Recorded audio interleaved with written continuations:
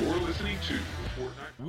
What up, and welcome to another episode of the Fortnite Podcast. It's your favorite Fortnite commentator here, Monster D Face in the building, bringing you guys back another episode. This time around, we're hopping back into the saddle. We got the full round table. All the boys have showed up today. SVG's on the mic, Panda's on the mic. Let's kick it off with Panda first, though. Panda, what's up, my bro?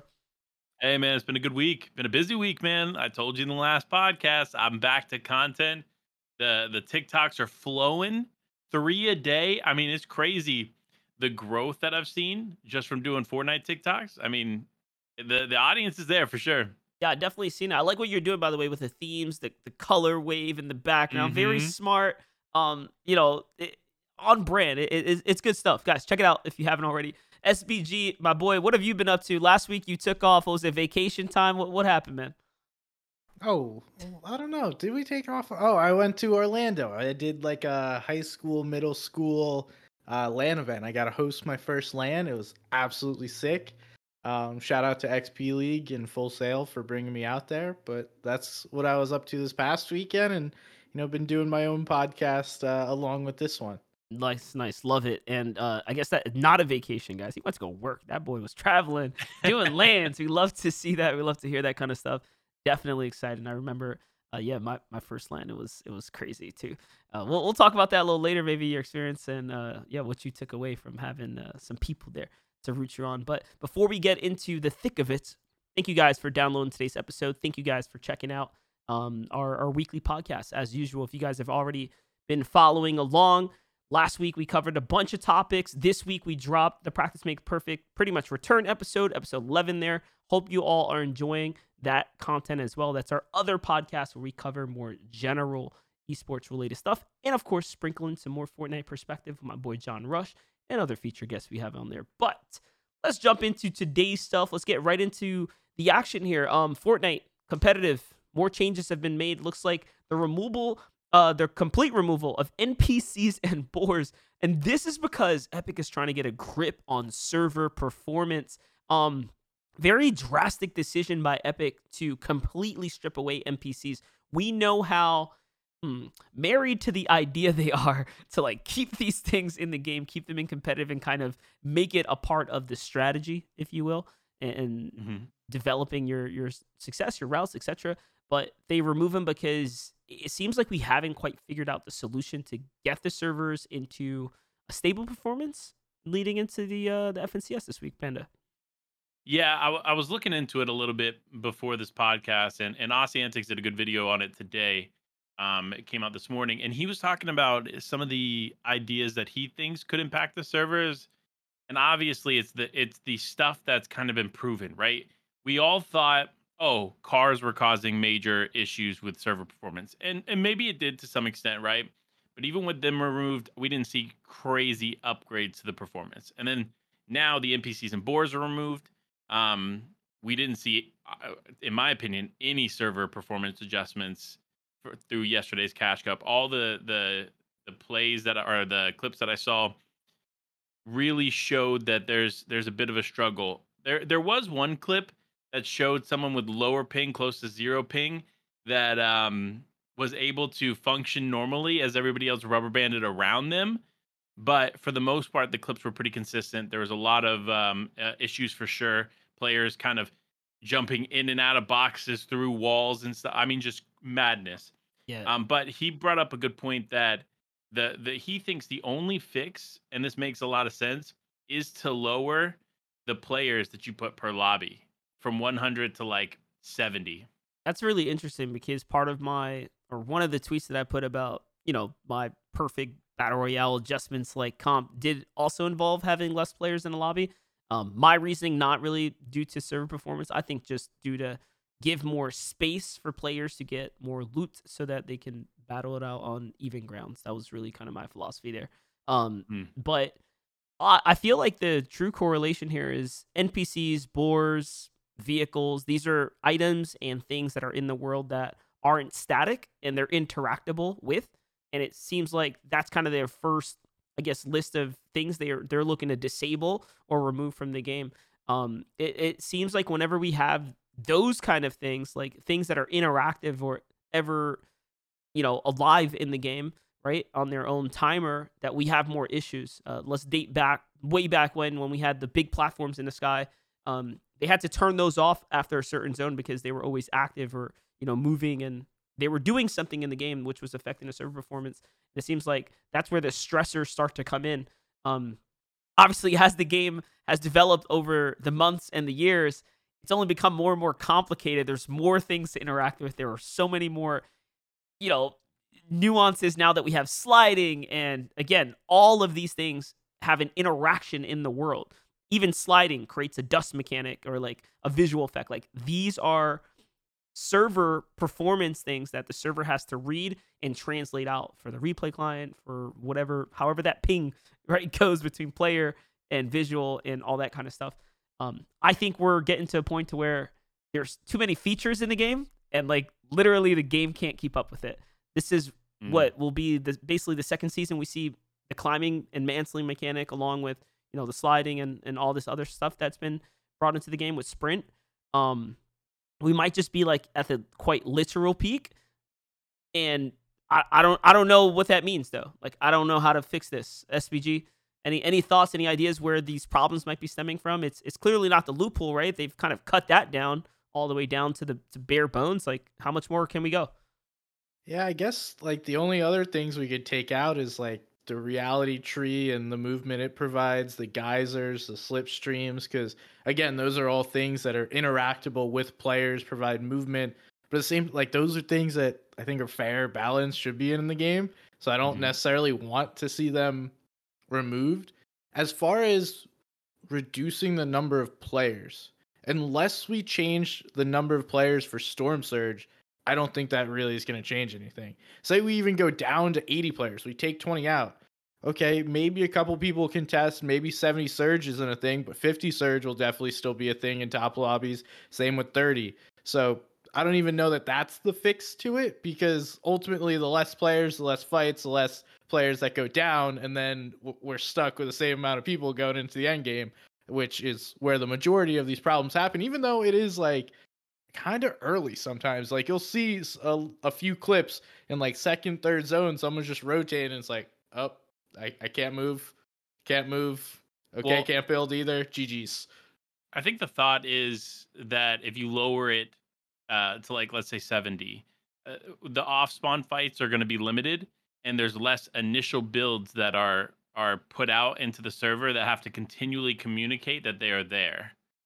And so, because like obviously structures that are existing within Fortnite are automatically communicated that they're there, right? When you tear them down, they have to communicate that they're not there to everybody in the server. Same thing with builds. When you build a wall, it has to communicate to the server that that wall exists, and it communicates to the 99 other players, 70 other players, whatever the case may be. So if there's less built structures in the early game, it could cause less of an impact throughout. There was a world way back when, I don't know if you guys remember this, when the storm would destroy builds. Literally begin deteriorating builds. And the pro players hated it because endgame, high ground, non-existent. Because everything the builds were connected to would literally destroy. Is there a way that we have that enabled for the early zones and then, maybe disabled as we start getting into zone 5 or 6, maybe, like, kind of towards the tail end? Because I do agree with you, and I completely forgot about the way that interaction works, but that is definitely one of the big contributors. And to SBG's point, yeah, you how do you take away like geysers or like the tree movement, etc.? Like that's the identity of this season. Like it's kind of the feel of the season. You really do need them on the map for the game to feel this way. We're in a really interesting place. Obviously, we're just speculating on what could be causing the issues. Clearly, Epic has taken some action here, but it hasn't worked yet, at least from the pro player perspective. And one thing that we haven't mentioned yet is there's rotating POIs this season. And it's now 2. It's likely going to be more. And that wasn't a thing last season. Server performance wasn't as bad. So if I'm looking at like the main difference, we're having now Logjam Lotus, which is swapping between 4 different POIs. Butter Barn swapping between 4 different POIs. Allegedly Sleepy's about to come. So I don't know exactly how this works, but that sure as heck can't help. That's got to be what it is, right? Maybe it's the coding behind how these lobbies are generated, and then that's just causing all types of things that aren't optimized. Which is interesting. I love the idea of the dynamic map, right? Let's just call it that. The same way we had the ship that would kind of float around on the outskirts, and people would literally play their drop like that. The dynamic map idea solves a lot of, not necessarily solves issues. It kind of introduces and solves things at the same time, I guess. But it introduces this new dynamic of like, okay, if this is your drop spot, well, that's going to surely change how everyone around you needs to play when this drop is available. There's a new fight potential. There's a new contested potential nearby, right? Like, I love that idea. It creates a lot of, again, I'm just going to use the word dynamic. It makes the game dynamic. It makes it different because the pros have really gotten into this rhythm of, I'm claiming a drop spot. That's what I'm playing. And if I got a headband contest into this guy and come in 45th, well, that's what we're doing. That's my tournament weekend. They're content with that, which kind of sucks. But the idea of things moving at least changes it up a little bit. Yeah, I think it's tough, right? I think our best way to compare, if that would actually make a difference, is look at the gameplay from yesterday and then look at the gameplay from early season. Because remember, in the early season, those like dynamic POIs, like you mentioned, they didn't exist. So I'm curious to compare it to something like an eval or like a performance cup in the early season, because I still feel like there were server issues in the beginning. Now, obviously, it could make it worse, right? But I still feel like there's something else, root cause, that maybe we don't know, because we're not developers, right? We don't know exactly what went into the code for the season, but there's something in this map, this chapter, or this season, that has created so many issues, and it just seems to continually get worse. Yeah, there's probably some build up to like whatever the big thing in the end will be, but they're like piecing it into the game, and it's like not optimized at all, but they're trying to hide it from the leakers because that's what they do. I don't know. It's weird. It's crazy. That's gonna be our first topic of the day. The servers, they're all over the place. We're so close to FNCS. This is like a huge red flag. Like when I say so close, guys, I'm talking like a week away. Very, very, very close. Before you know it, we will be there. Before we get to FNCS, though, we have some community cups. Shout out to my boys at Practice Server. We've been working on something really cool. We partnered up with FaZe Clan once again. Thank you, FaZe Clan, for just buying into our freaking crazy projects and ideas. This time, we get to step it up a further step. In the past, we've ran multiple League Cups, the goal being competitive. Let's focus on the comp community. Let's bring them something special from the scene. We've only had 25 we started at 10K prize pools, got to 20K, got to 25K for the first time. We're breaking that threshold one step further. Again, due to our partners at FaZe Clan and Solar Opposites, we have a $50,000 tournament. I wanted to do something different this time. So we are supporting the solo scene. Like, I love solos. Everyone knows I love solos. I managed to convince them that this is a good idea. Probably not a good idea, but I don't care. I want to see solos. So 10K of the prizing is going to solos. 40K is going to duos. The prize is going to be pretty much distributed as two separate tournaments, all coupled together. We got SBG and Panda jumping on for the qualifiers to kick it off for us. So thank you guys for being the casters to kind of launch off our event for the qualifiers. Yeah, it's going to be fun. I'm excited, man. SBG and I get to hit the desk yet again together. I'm pumped. Yeah, it's been a while since we got a cast together, so I'm super excited. And not only Monster shared some of the players that are going to be playing in this, so it's going to be some top tier talent that we get to watch. I'm super pumped, and this is honestly one of the biggest third party events we've seen in a really long time. So the players should be ecstatic that this is coming back too. So shout out to everyone involved. Yeah, the players honestly had a like pretty dope resurgence. Like within the Practice Server, everyone's been super active, chatting within one another. So it's good for the NA East community. A scene that kind of needed some revitalization, if you will. And yeah, this is our annual Elite Cup. Like we only put one, maybe two if we're lucky on a year. And it takes us a lot of time to even get a partner. Obviously, this is a big sell for us. Like 50K in prizing, not including the production budget, the talent budget, etc. 3 days of tournaments, preparation. Like a lot goes into this. We're talking a very, very big activation for us. So this is it's my pride and joy, man. And it's only the start. I'm hoping next year we could do like the Elite Cup on LAN. We want to keep stepping it up. We got to a new level here where, obviously Epic granted us this custom license because if you don't know, to do a tournament with more than 20,000 in prizing, you basically need you need the blessings, you need the history, you need the value for the scene, and we've managed to get that proven through our hard work over the last couple of years. So look out for the League Cup. It's going to be very fun. The qualifiers are not just any qualifier, by the way. It's invite only. Like, you have to be the best of the best. We couldn't choose everyone. So, like, literally the qualifier is kind of a super dope tournament in its own. It's going to be 6 great games of duos, solos, like all types of stuff. It's going down. So it's going to be very, very good. Jumping into players that kind of are not going to be participating in our scene anymore. Unfortunately, Arkham and Rex have seemingly been not playing Fortnite at all. Like, you have Arkham quitting the game without announcing he's quit. He's just been streaming only Valorant. Panda, you shared some interesting statistics with me. Drop it on the viewers. Like, how long has Arkham played this season? Yeah, the stat was out a couple days ago, but Arkham collectively has played 12 minutes of season 3 of chapter 3. So clearly not going in his favor. Now, obviously, if he's gonna react similar to the way that Rex does, they could both just show up on FNCS Day and play FNCS together. Like, that's very, very possible. But like to think that of Arkham as like a consistent pro player in the scene, it's just not there anymore. So it's very similar to the Rex situation, where I think it will see him for the big tournaments, but outside of that, probably just gonna stick to Valorant. Which everyone knows, like the fans of mine that follows like my VOD review series back when I was doing it just about a year ago. Like, Arkham was my absolute favorite player to watch because he, like, as an IGL, as a strategist, as an individual player, I rank inside my top 5. Whenever we kind of come up with lists, like, and if I think of someone from the West, it was like Arkham. Like, that is my guy on the West, like, easily. That's who I'm going to pick. Even if his community kind of hates me, low-key. I forgot why. I said something about him, and they just do toxic. Kind of like a Clicks fanboys rise. Yeah, I got into a little thing with him, but Arkham is still my favorite. Like, there's something special about him and what he's capable of. Now, I think whatever he puts his mind to, he's going to do well. Like, Fortnite pros, to be at the top of Fortnite, let's not kid ourselves here.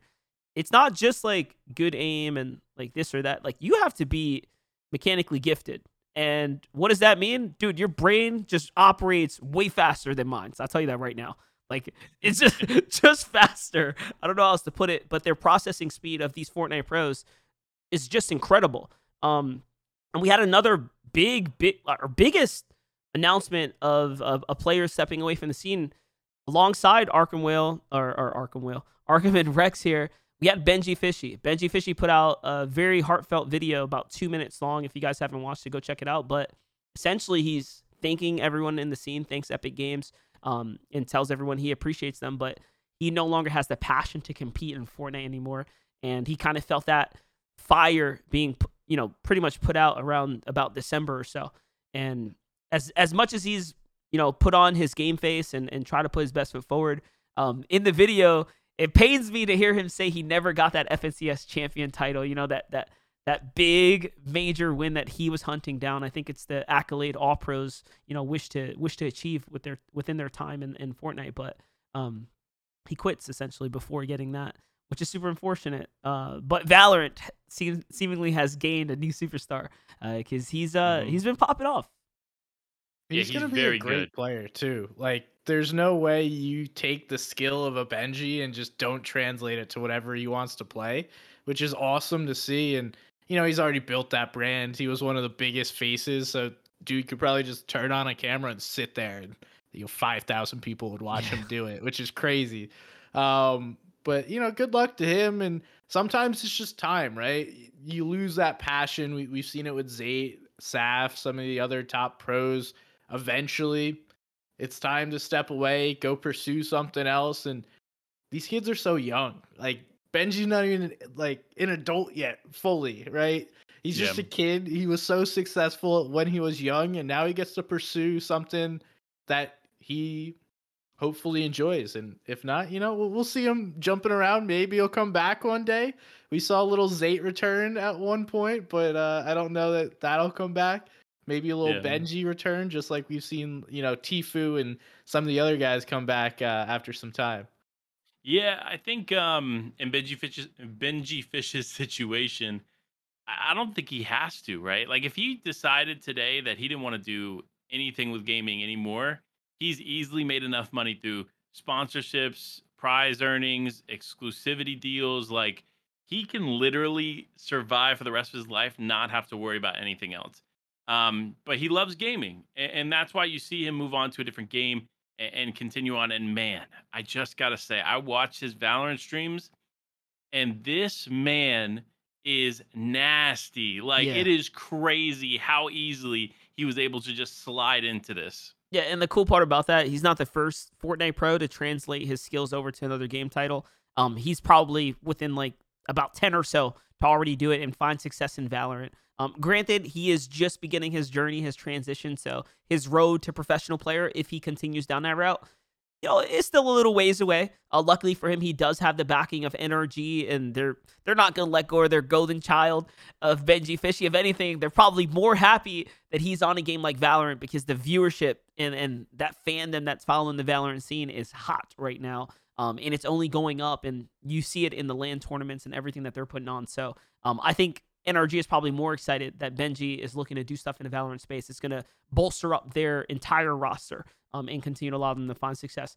And yet, we talk about people that literally have quit in the past and don't have to work another day in their life if they really didn't want to. I mean, Tfue is amongst those guys. He's been playing Fortnite. We're just, kind of gibbering about how he's putting up thousands of dollars a day right now. He's looking to do that just to pay his community to scrim with him so that he can participate and compete in other zero build tournaments where the investment doesn't make any sense. He's losing much more money than he would even win if he took a win at every major tournament, but it feels good for him. It's what he wants to do, and he's got the filthy money to just do those kind of things. And it was quite the dynamic, him being on the call with like Nate Hill and Zemi, who are successful, and yeah, they may have money, but they don't have like Tfue money, like $3,000 a day to just burn and give to Chad, and you know what I mean? Like you had to hear them trying to consult him against this whole idea, like, yo, bro, they will play for free. Like, what about just like $50? Like, he's like, no, but like, and they're like, dude, but you're paying as much, like you're paying more than a cash cup. And Tifa's like, yeah, exactly. Like maybe Epic will just pay me then to do some. I was like, dude, Tifa's crazy. So yeah, we have some fun stuff in the space. It's clear that Fortnite is a very, very special game. As much as Tfue has had his history of bad mouthing the game, and we all know deep down inside, he loves the game, and it's clear he's back for zero build. He's got that itch. It happened with Ninja. It continues to happen now with him. We see it with Nick Merckx. Aiden just commented on a post for a tournament we're working on, and he's like talking about he wants to come play zero build Fortnite too. So there's something very special about Fortnite, and it'll continue to be that.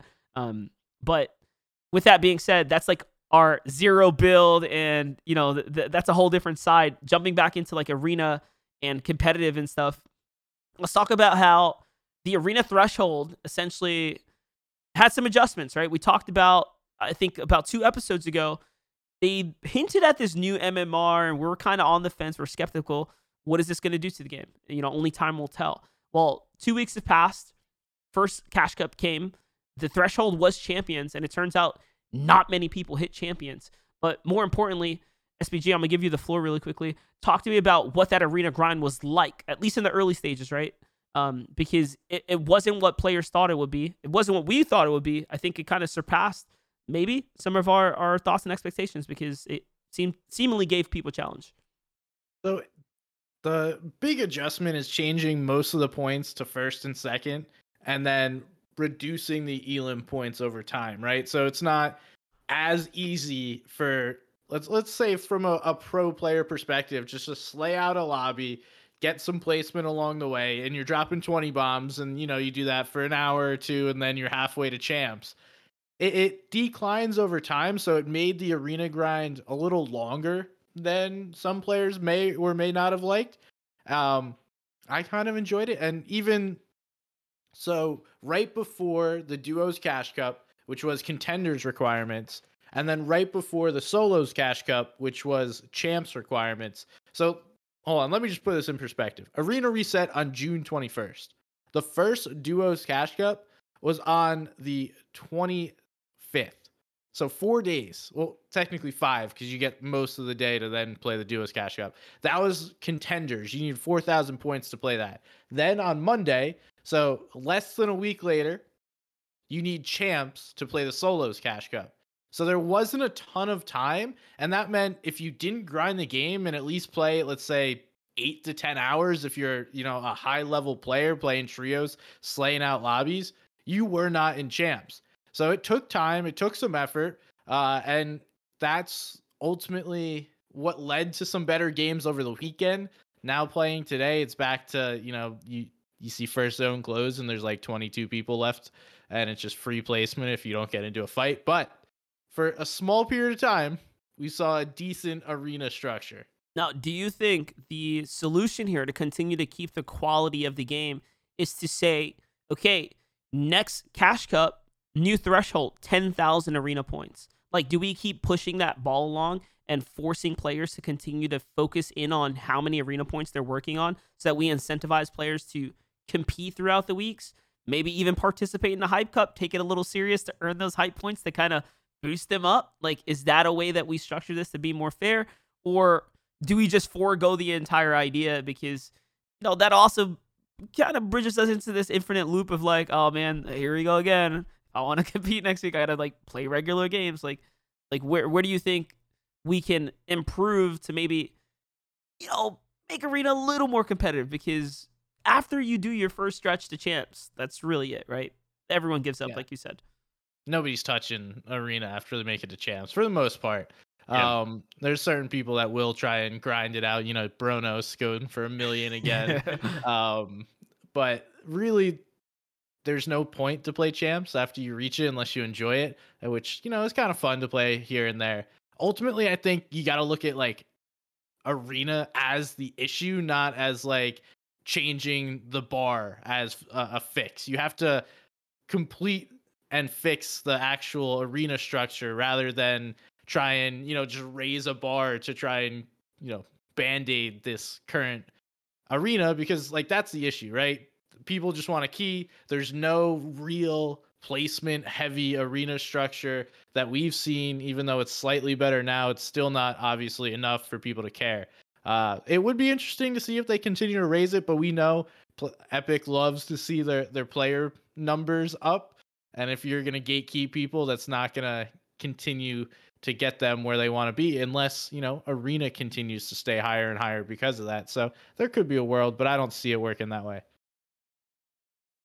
Yeah, I think there's two perspectives to look at this, right? So going from Monster's perspective of raising the bar, I think is unique. I think it could provide some value in the quality of games, but I think the initial period definitely would have to be more than a week. You would need 2 weeks to get to champs initially, and then every cash cup following, maybe an extra 1,000 points, extra 2,000 points, whatever the case may be.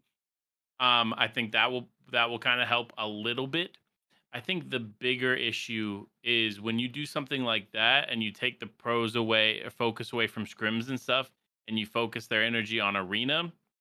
I think the overall quality of player begins to diminish because they're not, because arena, no matter what you do, no matter how many times you change it, how many times you shake it, it's not going to become um, as competitive and as efficient as a scrim server would be.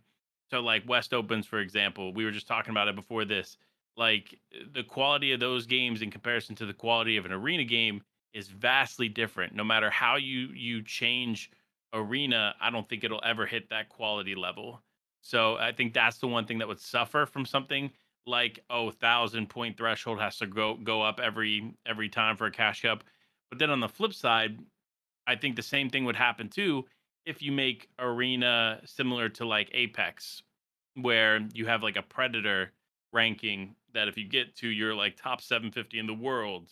Like if you create again too big or too tough of a climb to get through the ranks, that will also cause issues.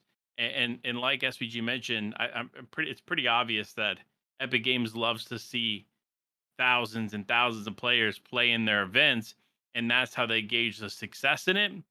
But in reality, through like a proper competitive scene, that's not really a great gauge for that. So obviously the goals are a little bit different between what the competitive community would need to thrive and what Epic wants to do. But I mean, that's just how it happens sometimes. I really wouldn't mind like if so when you look at a game like Counter-Strike, they have like this totally separate track, like Face It. And Face It has its own administration team, its own kind of, you know, ecosystem and infrastructure to their ranking. They literally have their own rank system. It's kind of what Practice Server was at the beginning.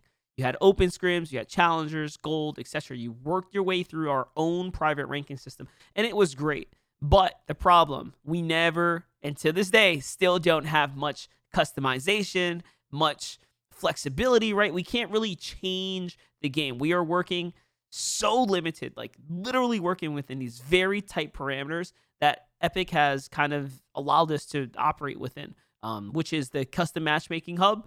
And that's it. That's all we got. Just custom matchmaking hub, and you choose your game mode. And we've gotten very creative to create a ranking system behind that. Now, this is the dream one day. Some of those creative ports will come on over to just the custom matchmaking and just let us do it and just see what happens. Because I think at that point, like you said, maybe it doesn't have to ever be in the game. Face It is not in Counter-Strike. It's just on the side. And it does totally fine, and people love it, and it's the norm. Like the Practice Server, West Open, Vital Scrims, Noble Scrims on EU, like all of these tracks, Oceana's Mayhem track that they have, like all of these different third parties that cater to the regions can absolutely be their own, you know, recognized thing in their region or even internationally and be successful. But the problem is we are limited. So I think there is a world where Epic never does anything, but maybe they finally give us the creativity or the freedom to kind of explore these different things. And that could be the difference maker right there. So we'll see. We're just shooting at or grasping at stars here, kind of feel things out. Because Zarina, it's been in this weird spot for years now, and you know, yes, we've seen some changes. I mean, I'm pretty sure the pros still hate having their points get reset. Maybe now they look forward to the race, or they want it reset at the drop of the new season, so they don't have to wait. Basically, is kind of the argument, I guess. So you know, there's a lot of things that could change here. Still haven't quite gotten them. I don't think we'll ever get them. But while we're on the talk of the champs requirement to solo cash cup, I want to talk about the solo cash cup itself. Let's talk about the actual reactions from our competitors. It was clear that, well, we had lag. I saw a Muzz clip posted from NAE's comp report. The boy was sliding everywhere. It was bad. We kind of briefly touched on how server performance has kind of bled its way into competitive, and it continues to do that. But, you know, we have now the reactions coming out. The tweets are out there. The messaging is there. And, I mean, people were upset. Once again, it's kind of just the state of the game. All right, It is. I got receipts for you, Panda. Let me just read the receipts, Oh, and read then the I'll let receipts, you read go the ahead. So this is post Solo Cash Cup finals. G2 Jack, or now just Jack, I guess. FNCS in 9 days, and servers have never been worse. 33 Acorn. Honestly, server lag is so bad, I think it's fine. I think it's time for Fortnite competitive to be all no build. Scented. Fortnite competitive. Please get rid of this terrible spray meta we've been playing since the beginning of Chapter 3. And lastly, Sented's former teammate. The state of the game right now is actually so effing terrible. It's crazy. Anything even remotely fun to do is bannable. Wagers, sub-customs, and arena is not good. Any tournament is laggier than ever. Nice job at Fortnite competitive. Some of those All words right. may or may not have been changed. I mean, look.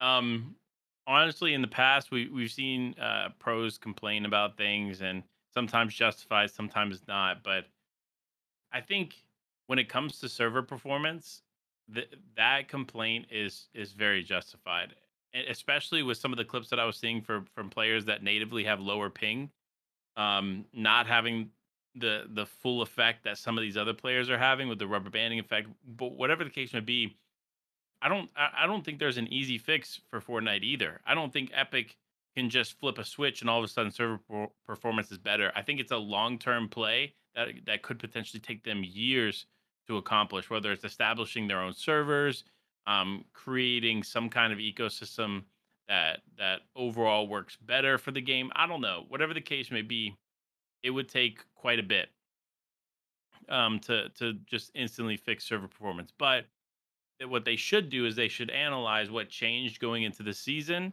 because there definitely has been increased performance issues for sure, like we talked about before. But another thing that we kind of need to touch on is that comment of, hey, we're 9 days away from FNCS, right? How is this going to affect FNCS? And the one comment I do want to say is, despite the performances we've seen in Cash Cups, I feel like FNCS servers are always better. I don't want to go into this stating that I think FNCS is going to look the exact same as Cash Cups. However, it's still concerning, obviously, for the pro players that are playing through these Cash Cups. How is it going to impact other events similar to FNCS?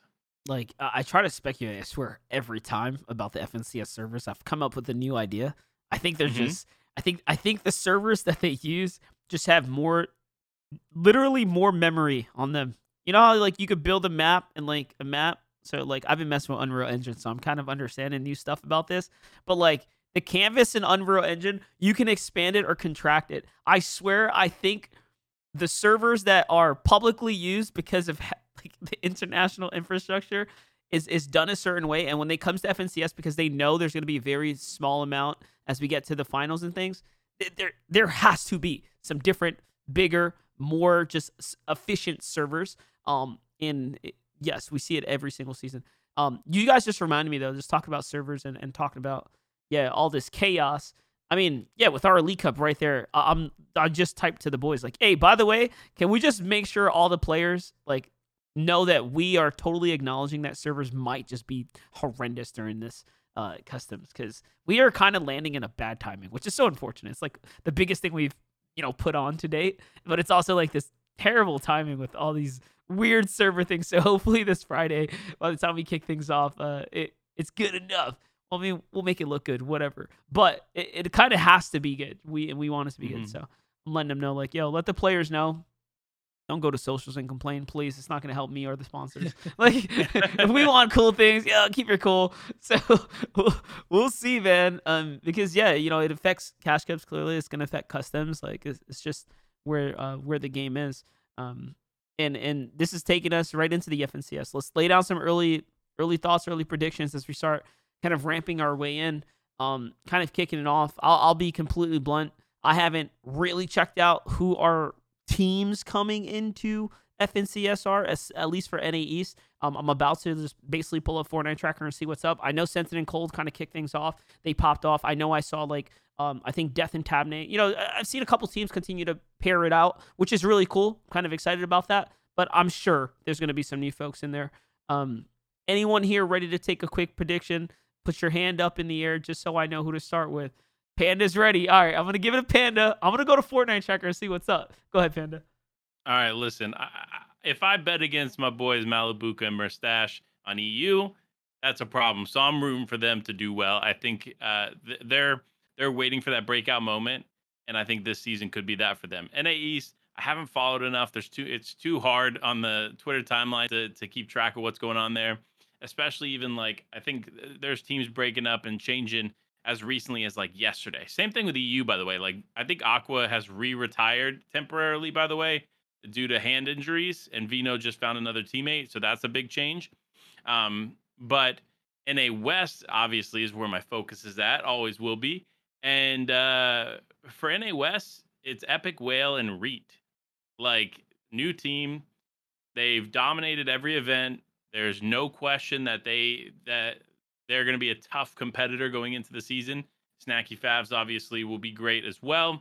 Batman Bugo switched up his teammate. I'm not sure the teammate off the top of my head, but that's going to be another team to watch out for. And then Midi and Moose on West. So all great teams. And I know Captor is looking to work with a West team this season. And I think whatever team that he works with, if he works with the right team, of course, he could take them past Epic Whale Reed, past Snacky Favs. It just really depends on which team he ends up working with. So I'm excited to see how that ends up playing out. All right, so EU, we did see, it looks like Aqua's having those hand injuries again, but Vino and Queasy have now teamed up to former FNCS winner and now the previous or current FNCS title holder in Vino. So those two coming together, I think that is a beautiful combination. They play a similar play style to what they played with their former duos. We have Queasy, who loves to play height, in IGL, similar position to Aqua, now has Vino instead of Hen. Not saying those are replaceable fraggers, but they're both crazy in their own right, which I think will be another great duo. Then obviously whoever Tayson and Thomas HD play with, maybe they'll wind up playing together. Those are some sick duos. NA East is interesting though, because like you mentioned, there's a lot of changes in NA East, but then you have Cold and Scented. I would say that they could win this FNCS, but they just won the first Cash Cup of the season, which is a curse. No one's ever done first Cash Cup win into then FNCS win. So GG's guys, second place again. We have Booga Miro, never going to count them out, but two teams I'm really looking at that I think are going to be super strong this season that are like new. You mentioned the Death and Tab Day. I really like them, and if they can get Coney all to themselves without Stretch and Commandment fighting them every game in finals, they'll be playing super well. And the other one is Peterbot and Rocane. Rocane's like one of those silent killers that's just like a veteran in the scene and you don't hear about whatsoever besides on leaderboards. The only time he like ever pops up is on a leaderboard, and it's like, yeah, I'm great. It's all right. Just leave me alone. Let me do my thing. And Peterbot is the new guy on the block that's just absolutely incredible. So I want to see those two do well. That's my two NA East guys, and Panda already took all the ones on West. On West. West is the top heavy region. Just kind of touching base on some of the interesting things you pointed out with EU, besides the drama between Aqua and Vino, which is like a super unfortunate breakup between those two guys. Just really bad timing for Aqua right now. And it put it into perspective for you listeners.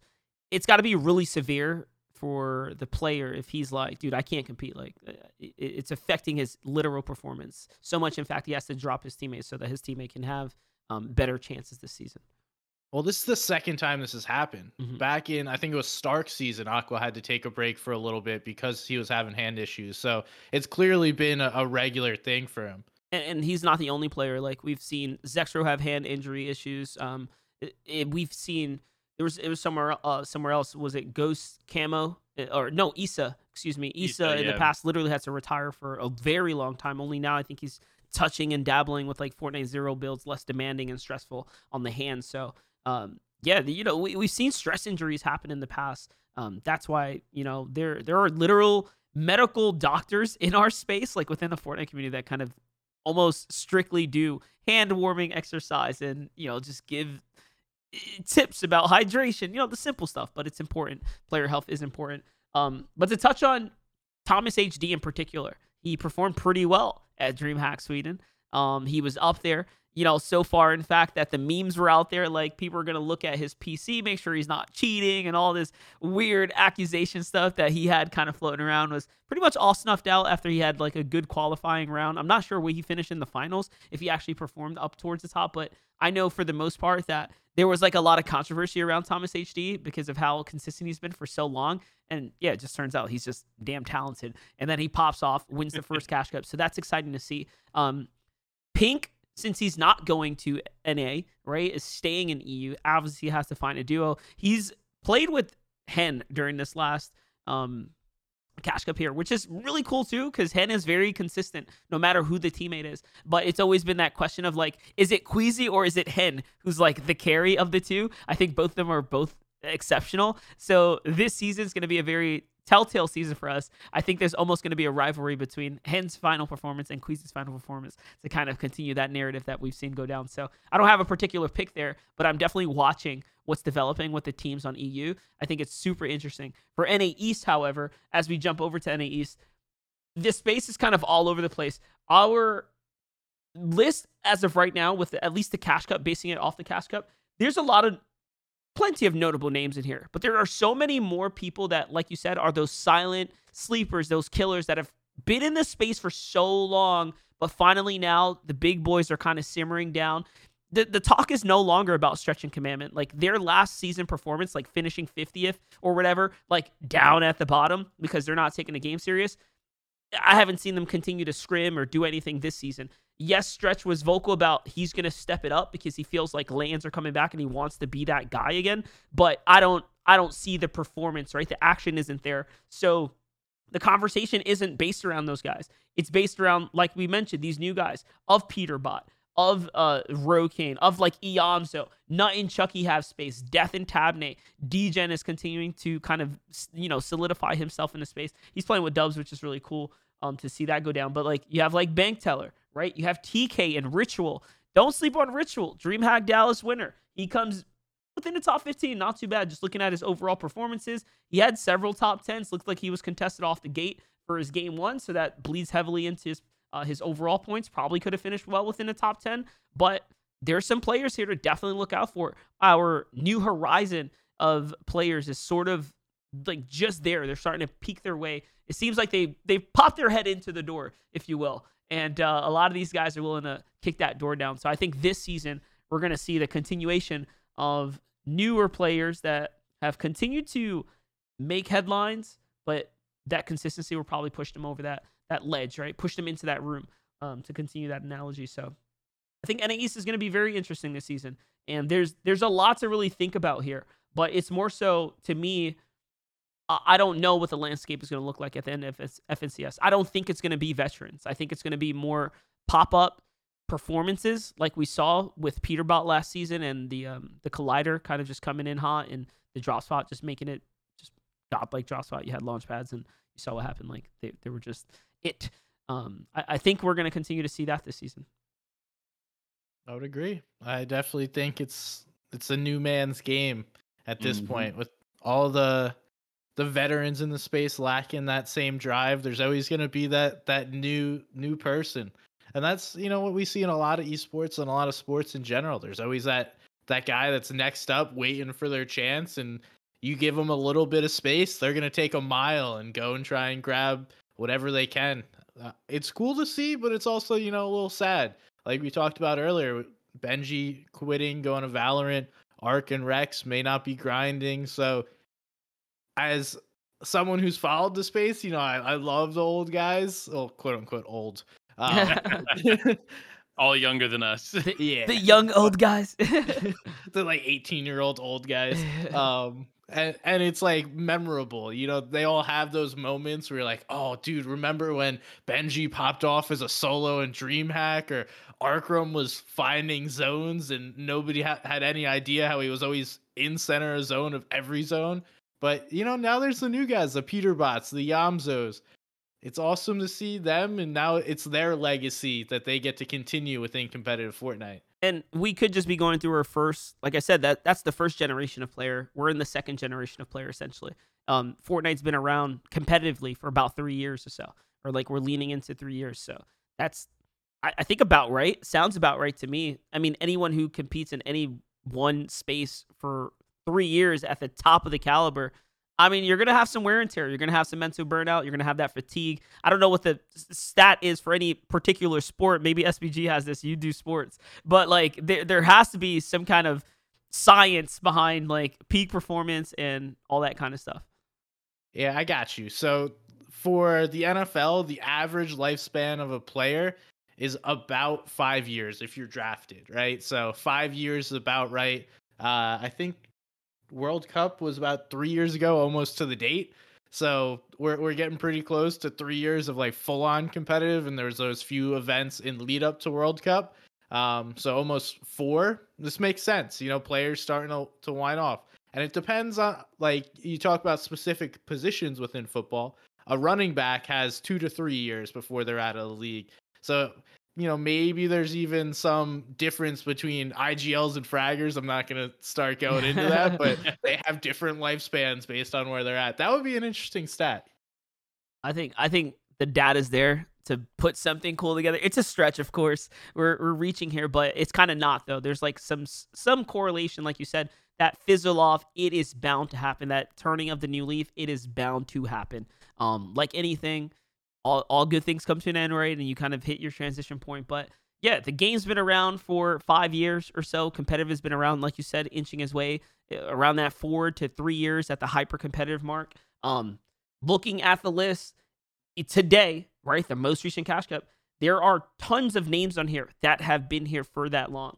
Cold, Dubs, Macwood. I'm just flying down here. Kanata, Agers, like these guys on this list, that's just within the top 15 of player. I'm sure there's more on here, have been competing for that long, right? Like as long. So it is bittersweet, but this new era, this is why we really have to embrace them. And there's no denying that these guys are up if they can continue to push through this. Again, this is the hard part. You got to like out survive basically the fizzle out of the old big dogs, and you become, you know, the new big dog essentially. So we're in very interesting times, and we're almost to the end of the year, right? It's summertime, so we're like right dab smack in the middle. This FNCS is going to happen.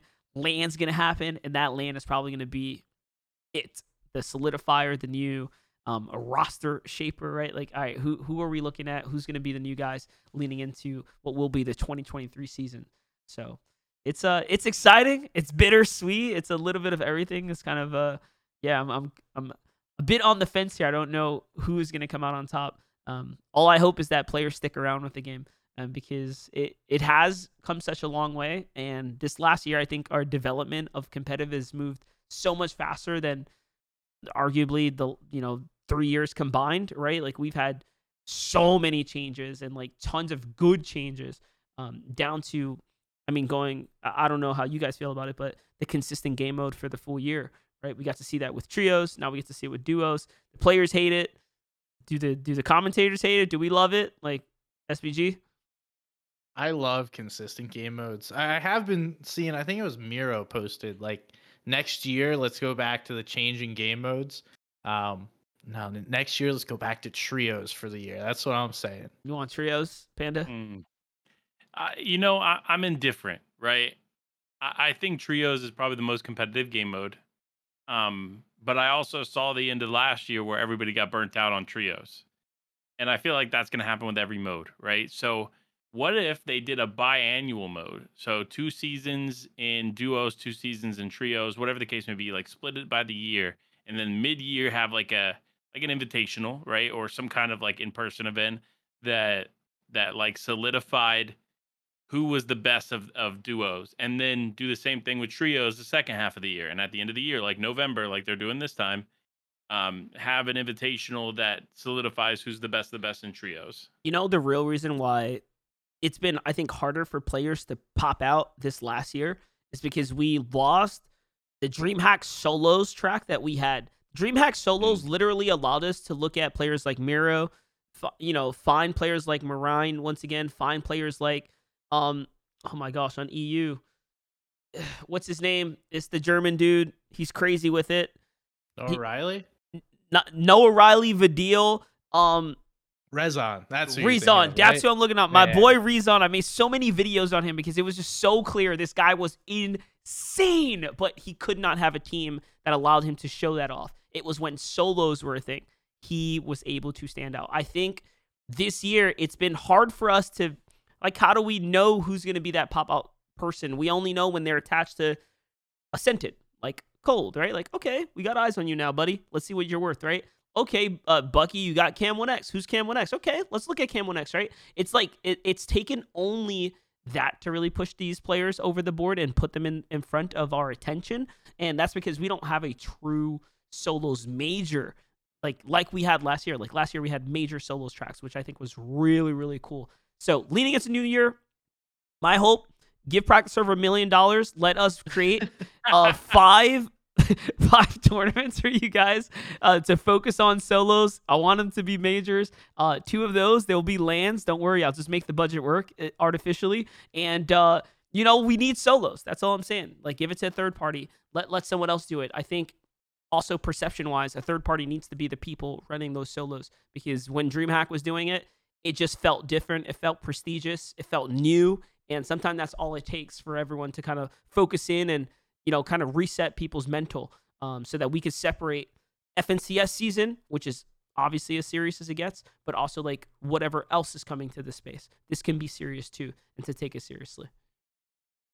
Yeah, I think having that third party consistent tournament is definitely a gaping hole in the community. And I think it's driven a lot of people to kind of wonder what they should be doing, right? We see a lot of people like switching to like the Lightning Cups and stuff. We even see pros playing like Hype Cups because they want something to do, right? But when you don't have a dream hack, something that's separate from the 2-round cash cups, it really is kind of a divide between who's next up and who's here already existing and still thriving and doing well. Because like Monster mentioned, most of these big names, they found teammates through solos. They would watch solo players' performances and they'd be like, yo, let me hit up him because he just won the solo opens or for DreamHack or whatever the case may be. So look, I'm all about it. Give practice server $10 million. Don't just settle for one, Monster. You need 10. It's so funny. I said that and I was like, I should ask for 3. But I'll take 10 too. I'll take 10 too. That's even better. But I'm with you. I agree. I think we just need more. And like I said, I think perception, which is like an interesting thing, but I think it's perceived differently when different people are coming into the space. And we I want to have that again. I don't care who it is. Like, I'm joking when I say me, but like, I want it to be DreamHack. I want it to be anyone that is just not Fortnite, not something called a cash cup. Like, let's make it different. Let's give it something different, give it a different identity, and allow players to pop off. Like, DreamHack Dallas was really cool. I'm so happy that we have someone like Ritual who's like, able to thrive off that. He's now approaching, I think, almost 10,000 followers on Twitter. Like, he barely even had anything right before that, maybe 2,000 or 3,000. I think he was at like 1,000. Look at that. Like, yeah. he was so small. He's grown 10x since winning that tournament. Eyes are on him, and he's now inside the top 15. Now we have something to speak to about that. So these are the cool things going on. Our episode's starting to approach that 1 hour mark, though. So we are hitting it off here. A lot of speculation in this episode. Hope you guys enjoyed all of our theory crafting. Sometimes we do, have our own stuff and we want to talk about it. Never know who's listening. Epic. Shout out to you guys if you are. We'll see what's up. But for the most part, Panda, as we get out of here, let the people at home know where they can find you, man. Absolutely. You can find me on TikTok, Twitter, and Instagram at LifeWPanda. You can find me on YouTube and Twitch at Life with Panda. NA West Watch Party starting matching broadcast days. So if there's a broadcast for FNCS, there's an NA West Watch Party immediately after for the West community. We're doing some big things. Got Clay, Lash involved. Going to have some other special guest casters come in and out. We're going to have analyst segments. We're going to have player profiles, player interviews, like the works. So we're going to be taking good care of the NA West community. And even if you're not part of the NA West community, you're a Fortnite fan, you want to just come enjoy twitch.tv/Life with Panda on those days, I'll be hosting it. We'll be having a lot of fun. All right, thanks. That's awesome. And SPG? Yeah, let's go. Make sure to go support Panda and the boys doing a little West Watch Party. Somebody's got on all platforms, and if you guys want to listen to some pro player and other people in the space stories, it's the FN story. I think we're just on Spotify, Google, and Amazon right now.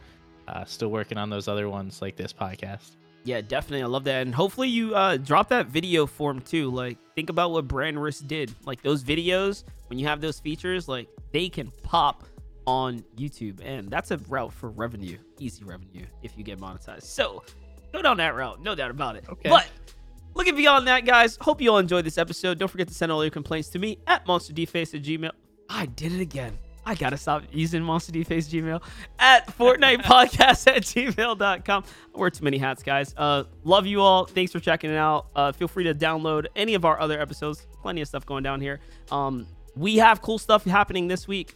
Elite Cup, followed by an undisclosed, unannounced partner for a $100,000 zero build tournament, which we'll be releasing our influencer list soon, hopefully. Just waiting on the final dots there. But cool things in the works for us, as always. So don't forget to dance out those kills and boast in those victory royales. Peace, y'all.